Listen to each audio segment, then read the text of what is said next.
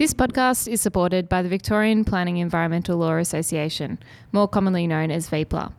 VEPLA is a non-political, multidisciplinary professional association concerned with planning, legal and environmental fields. Welcome to PX51 today. I'm Jess Noonan, and as always, I'm joined by my podcasting partner, Peter Jewell. Always good to be with you, Jess. A lot of P's in there. Yes. So today is an extra special day for two reasons. First of all, it's Pete's birthday. Happy birthday, Pete. Thank you, Jess. Thank you. And second of all, we have our second appearance by PX champion John Henschel. Hi, John. Good afternoon. Pleased to be here. John was the founding partner of Essential Economics, which recently became part of Ethos Urban. John is an urban and regional economist and town planner with over 40 years of experience in urban and regional economics and in land use planning and development, both in Australia and abroad. John has just released a fantastic book, Downtown Revitalisation and Delta Blues in Clarksdale, Mississippi. The book was officially launched on Tuesday evening, so it's hot off the press. So, John, what is a Melbourne economist writing a book about a smallish town population of 16,000, which is 15,000 kilometres from home? Good question, Jess. I first went there in 2001 and I've been back every year since, except 1 year. And in those early years up to about 2008, I noticed that revitalisation was happening because the downtown itself at that time was very dead and dull and boring. There was no traffic in the streets, no shoppers, no shops were open, or very few were open, a lot of vacant buildings. So I noticed that coming about. And so... Now, John, you were drawn to it because of your love of the blues, and Clarksdale is a very famous place for the blues. That's correct. That's correct, absolutely, yes. Some of the notables from there? Let's see, Robert Johnson, Muddy Waters, John Lee Hooker, people like Ike Turner and Sam Cooke, who were other parts of the genre, and a host of other males and females from the Delta. We'll have to make sure we put a nice bluesy introduction on this one, Pete. We'll get Zach, our audio genius, to do that. Now, John, this is a very personal journey for you. You know, the Clarksdale time, it all, and your affinity with the place all came about through, and the book, through considerable adversity. That's true, Peter, that's true. Back in 2006, I had been to Clarksdale and I came back for a predetermined operation for gallstones. Takes 40 minutes and you're out the next day and back at work. But I woke up 7 days later in an induced coma, hooked up to life support. And that really, and I was off work for 3 months. And I was talking with a planning friend who said, what am I going to do? That was Sue Wood? It was Sue Wood. And she put me on the track. She said, you like writing about small towns, about blues music and about Clarksdale. Why don't you go there and write a book? And that's how it all started. And how did the locals treat you? Well, I went to the city... I mean, it's a bit odd, an Aussie turning up from 15,000 k's away saying, I could help a little bit. Well, they were accepting. I went to the county office and the city office. I was looking for a base map so I could do some field work, but they didn't even have a base map in the town. You know, I went to the public works and they didn't have one. So goodness knows how they do their infrastructure planning and so on. But people were accepting, and they were accepting, but they didn't know what they were going to see. I didn't have a client as such. Originally it was going to be my own personal odyssey, but at a meeting to do a Main Street program, they said, we know what we want, but we don't have a plan. So that's how I switched from doing a personal odyssey, my blues odyssey, into an action plan. And I did hand it over to the city and the county the day before I left, and they were... And what year was that, John? 2008. And can you describe where Clarksdale is today? Yes, it's certainly a vibrant downtown. It's kicking goals in terms of the numbers of new businesses that are opening up across the board, the new jobs created, the numbers of visitors they have. Now, this is all off the back of the blues heritage? Principally, yes. It's also well known as a place where Tennessee Williams grew up as a boy, and a lot of other stories like that. And the hospitality, the southern hospitality, is very important. Yes. And so just taking a step back then, it's obviously turned into quite a successful little town. What did the Clarksdale planners there do to help? Or did they assist at all? Was there anyone there? A big smile crosses my face because there weren't any planners or economic development people as such.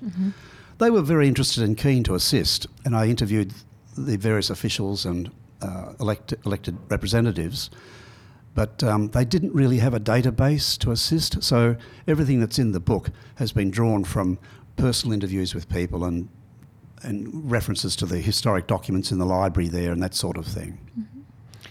Now, your book, John, tackles the issue of creativity.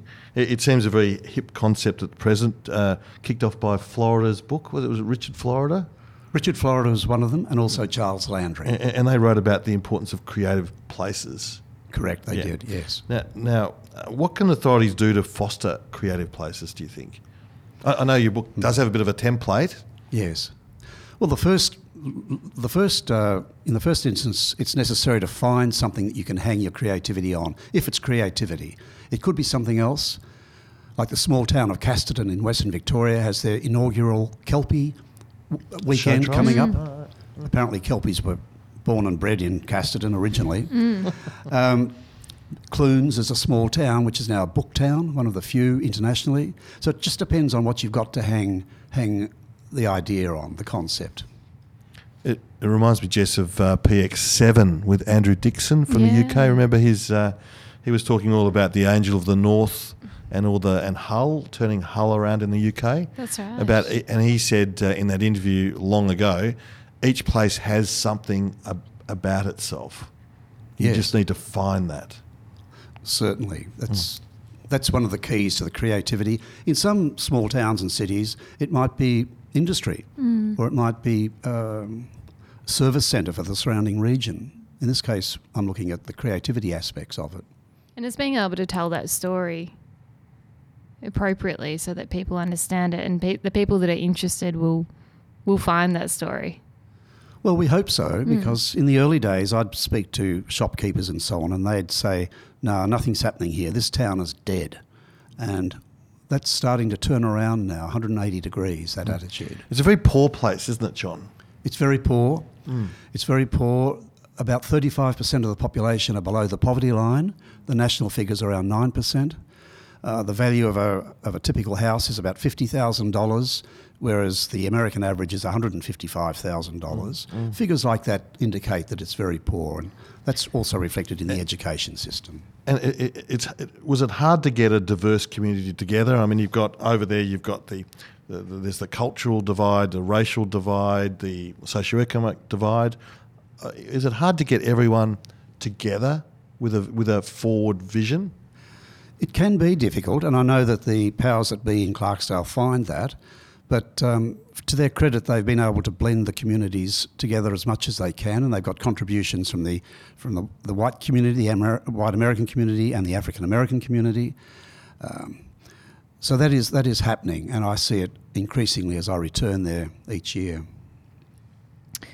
Just going back to creativity again, do you think the concept of creativity requires a willingness from entrepreneurs to take on that business risk?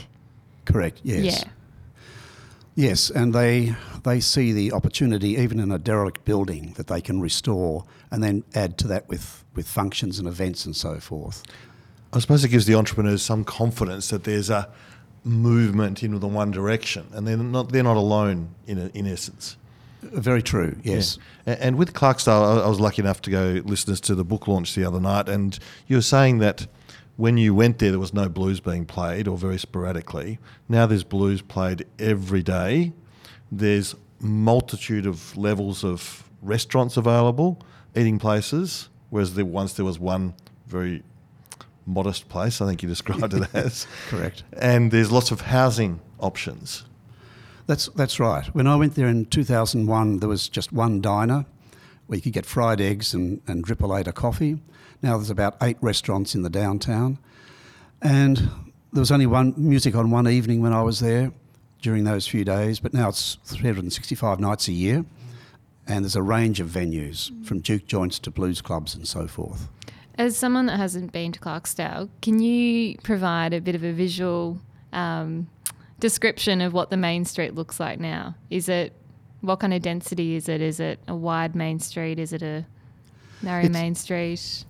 Delta Avenue and East 2nd Street are the main streets, And when I first went there, they were one-way streets. They were so narrow relative to a shopping street. But now they're two-way, which sort of helps with the congestion. I'm a big believer in having traffic in your main streets. And in those days, there was no parking, but now it's difficult to get a car park.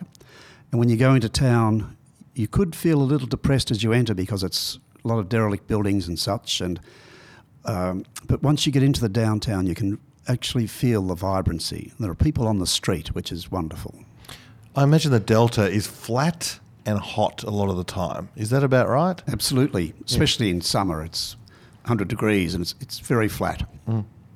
Now, just going back to the strategies, John, to help create creative places, you need a suitable framework and a coherent strategy, and for this to flourish, and you need to identify certain things that you want in terms of the physical assets and things like that.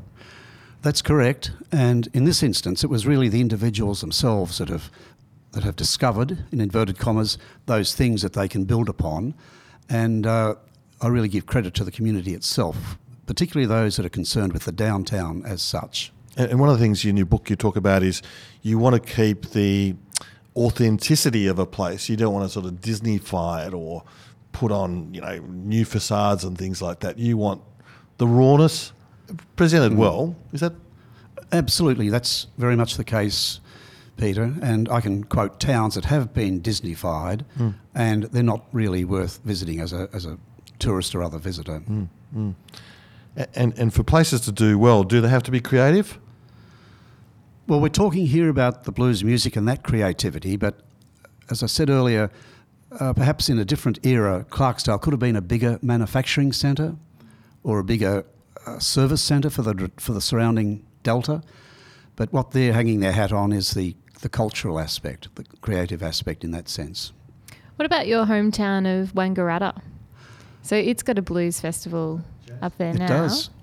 It does. It's a similar size to Clarksdale. Wangaratta's 17,000 people compared with Clarksdale 16,000. And I grew up there. They have their International Jazz and Blues Festival every year, but this year it's been cancelled. They're realigning the festival.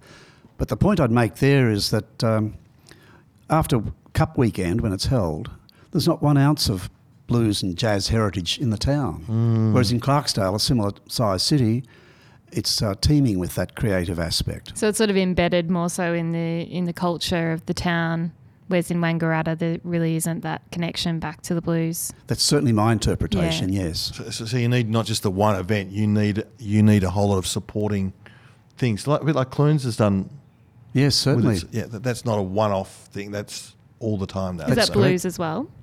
No, that's the Booktown. Oh, the Booktown. Oh, sorry. Yes. Clunes is about 30 minutes from Ballarat. I used to have a weekender there, John, so I know it well. And one of the biggest private schools opened a campus there as well for their Year 9 students. That's right. But it's got a tremendous local community too. It does have. And I was there the day that their bakery opened. And boy, you could hardly get a park in the street that day. And I think it just reinforces the importance of having a bakery in a small town. John, with Richard Florida, his book about creative places, that talked about big cities, didn't it? Like the world cities.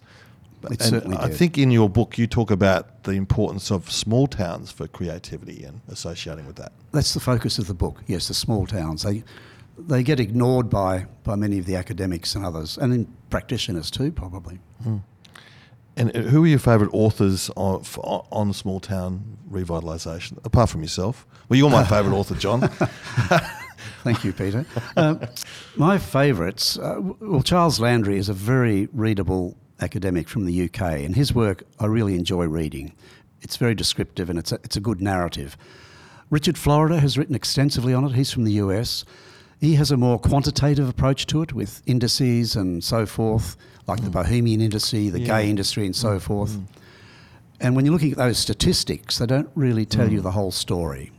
I think he talks a 30% creativity index, whereas Australian research is more like 4 or 5%. Yes, international research generally is about 4 or 5% directly creative. And what about local authors in Australia? There are several. I'd have to go back and read through the book again. It's a while since I read that part of it. But there are many of our colleagues in urban planning and placemaking who are very strong on this creative aspect as well, from the ground up.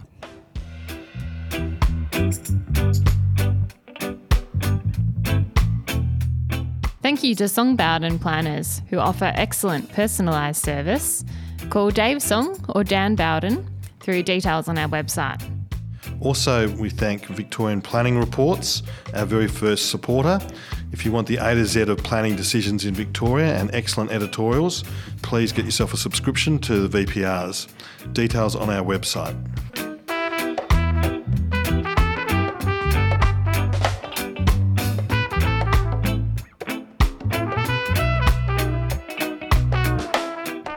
So, John, you obviously have a really long history with small towns and studying small towns over the years. Back in the early 80s, you prepared a small town study? That's correct, Yeah. yes. Can you just tell us a little bit about that and how, I guess, Clarksdale compares to some of the towns that you studied in that? Yes, certainly.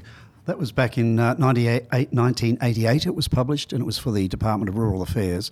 And we looked at 6 particular towns of a different nature, if you like, so we could apply the findings more generally across Victoria.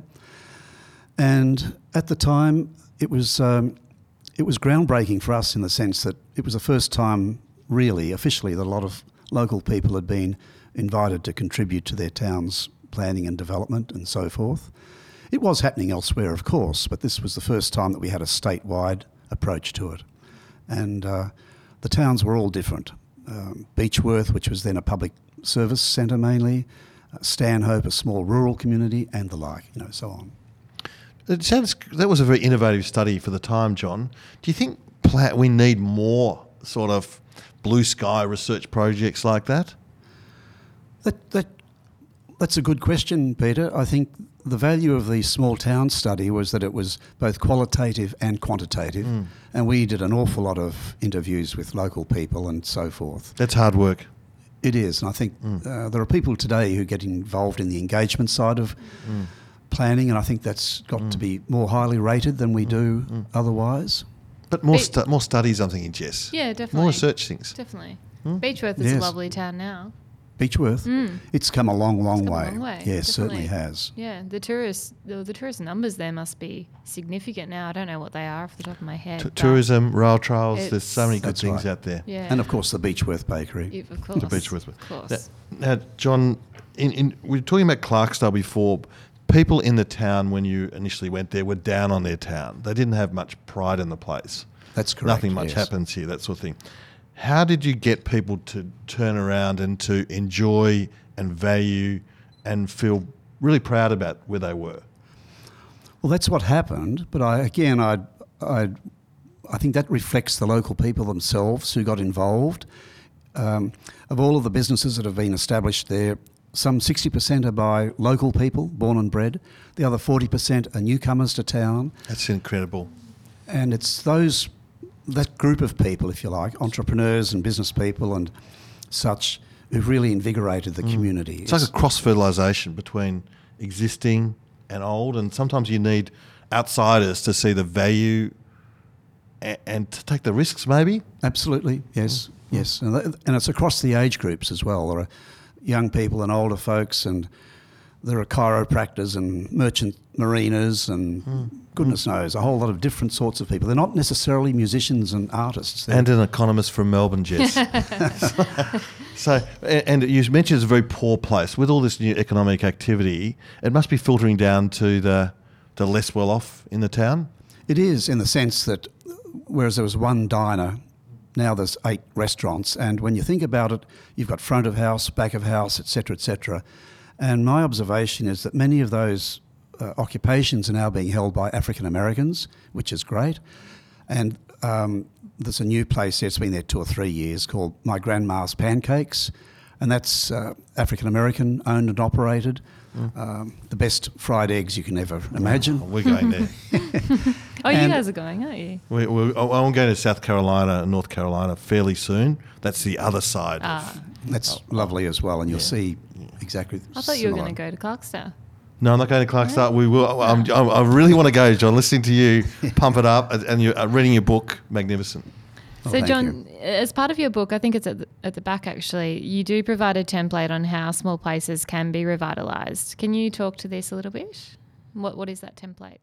Well, I've called it Lessons for Small Cities and Towns, and it's not news to those of us in urban planning and development and rural towns and so forth, because we know all of this perhaps, or we should do. But it's good to have it in a place written down that it's easy to understand. It doesn't, not chapters and chapters. Yes, You've done it concisely. You've done it beautifully, John. I'll give you a couple of examples, Peter. The first one is to identify the importance of a particular asset, theme or other feature upon which your development can be pursued. Another lesson, if you like, in inverted commas, is to support and encourage the champions and creative people, and there are many of those in this small town. Another one is to get organised and generate community support, and they did that through their Clarksdale Revitalisation Incorporated, and facilitate the availability of supporting facilities and services. So it's not just about attracting, in this case, creative activities, venues and restaurants and so on, but also to make sure that you've got shops there that can provide Coca-Cola and biscuits, if that's what you're looking for, that type of thing. Make sure everyone's reading from the same page. And of course, we know from local work here that there are turf wars in communities, small and large. We need to avoid those turf wars. There is. And your book talks about the theory of creativity, and then there's a chapter on that, and then there's a chapter on the actual reality of creativity in Clarksdale, using that as a case study. And did the theory match closely to the reality? It's interesting that the reality of it all happened locally on their own time and effort, and those people would have had no reference to the likes of the academics like Charles Landry and others. They didn't know that theory existed. How interesting, Jess, that it worked. Yes. Charles Landry has 10 points that you must cover off if you want to be a creative place. And in every instance, Clarksdale ticks all of those boxes, and they knew nothing about the theory. Yeah, right. You must be incredibly proud going back there now and actually seeing some of the things that you put in that strategy coming to fruition and seeing that change. Well, yes, but I put it down to the the locals themselves who've actually taken the initiatives. And I don't know that many of them have necessarily read the original action plan. No. But I did go into a pizza place a couple of years back, and I said to the guy, "Now, why did you set up this pizza shop here?" And he said, "Well, you said that we needed to have things to do and places to go in the downtown for families." And sure enough, that's what a pizza place attracts is families, mums and dads and their kids. Now, listeners, you would have heard a little softening in John's voice. His daughter your daughter has given you a nickname, John. That's correct. And Yes. all blues people have a nickname. And what's your nickname, John? It's Johnny Tearjerker Henshaw. Because John, listeners, is known to take things quite on board, and is very emotional. So that's great, John. That's a lovely way to be. And I think it sounds like at the book launch you had someone over from Clarksdale who runs a shop there. And Yes, that's Roger Stolley. Yeah. He's been there for 16 or 17 years now. yeah, so he's a newcomer as well. Correct. Yes. And he spoke very poignantly about the turnaround there. He did. And Roger, who runs the Cathead Blues and Folk store there, he's essentially a retailer, but actually he can cross every box for the occupations he carries out. Instrumental, for example, in getting the Duke Joint Festival up and running with a couple of other people. He organises so many gigs a year. He takes tours to Europe and Israel and South America, etc. So you need your local heroes, don't you? Absolutely, yes, certainly. Now, a question: how is I'm ignorant on this, John? How are the Delta blues different from the other blues? In 30 seconds. Good question. I didn't know until I went to the Delta, really, even though I'd grown up on blues. It's low key, low investment. It's like the diddley bow, which is a wire attached to the doorway, the front porch. It's an acoustic guitar and a couple of drums, which could be 4-gallon petrol drums. Whereas when you go north to, say, Chicago, you've got the electric blues and everything else that goes with it. And if you go to Los Angeles, it's probably more razzmatazz type of blues, dressed up and great, But down in the Delta, it's low key and very mesmerising. I've got a tough question here for you, John. Unlike the rest, Robert Johnson is known famously to have done a deal with the devil at the crossroads at Clarksdale. That's correct, yes. And can you just tell our listeners a little bit about that legend? Certainly. This was back in the 1930s, and Robert Johnson wasn't really adept at playing the guitar, and people would tell him that.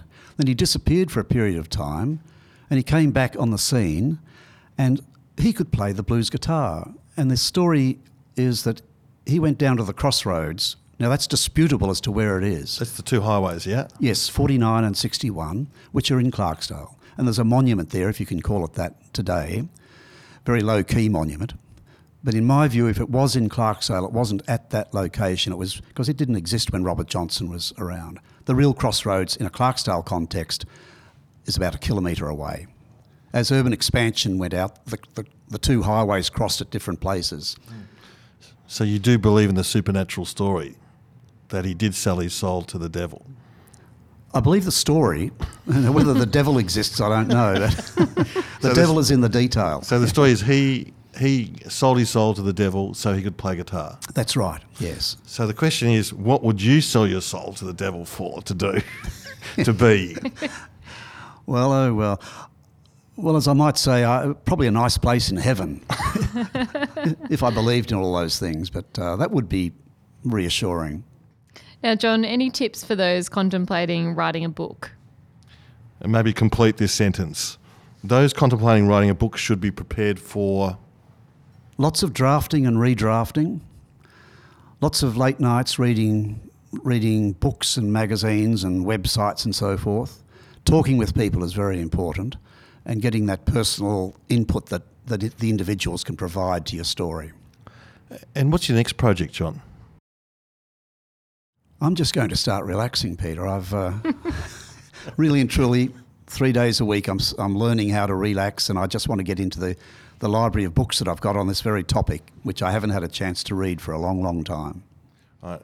Well, listeners, I do hope you have a look at John's book, Downtown Revitalisation and Delta Blues in Clarksdale, Mississippi. It's very accessible. I can understand it, readers.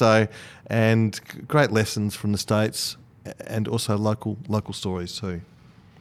And Jess, what's caught your attention of late? Well, you'll be very glad to know I finally finished the book 1788, which has taken me close to 5-6 months, I think, now to finish.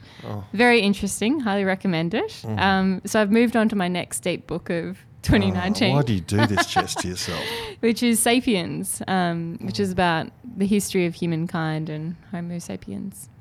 It's very interesting. What about you, Pete? Well, Jess, I've been to Japan, and I love all things Japan, of course, but I think we should just copy them with everything with bicycles. The way they design their streets for bicycles, you'll see 87-year-old women riding bikes, you'll see 6-year-old kids. No one has to wear a helmet there, of course. But they've also their bike parking stations they have in the central city areas where they're multi-level, staffed, very safe. You can't leave your bike on the street there. But everything and the bike hire places all work so beautifully, easy. We should just copy them. So that's good. The other thing, today, as you say, is my birthday. I had a thought the other day about with predictive technology, with AI and things like that, you will soon be able to predict, well, give or take a little bit, the day you'll die. I'm sorry, Chris, this is a bit sad, but... it's very dark. Yes. Particularly on your birthday. Oh, yes. So this predictive technology will say you will die on the 30th of May, 2042. And that would change, I think, people's views of their mortality. How does it come up with this age?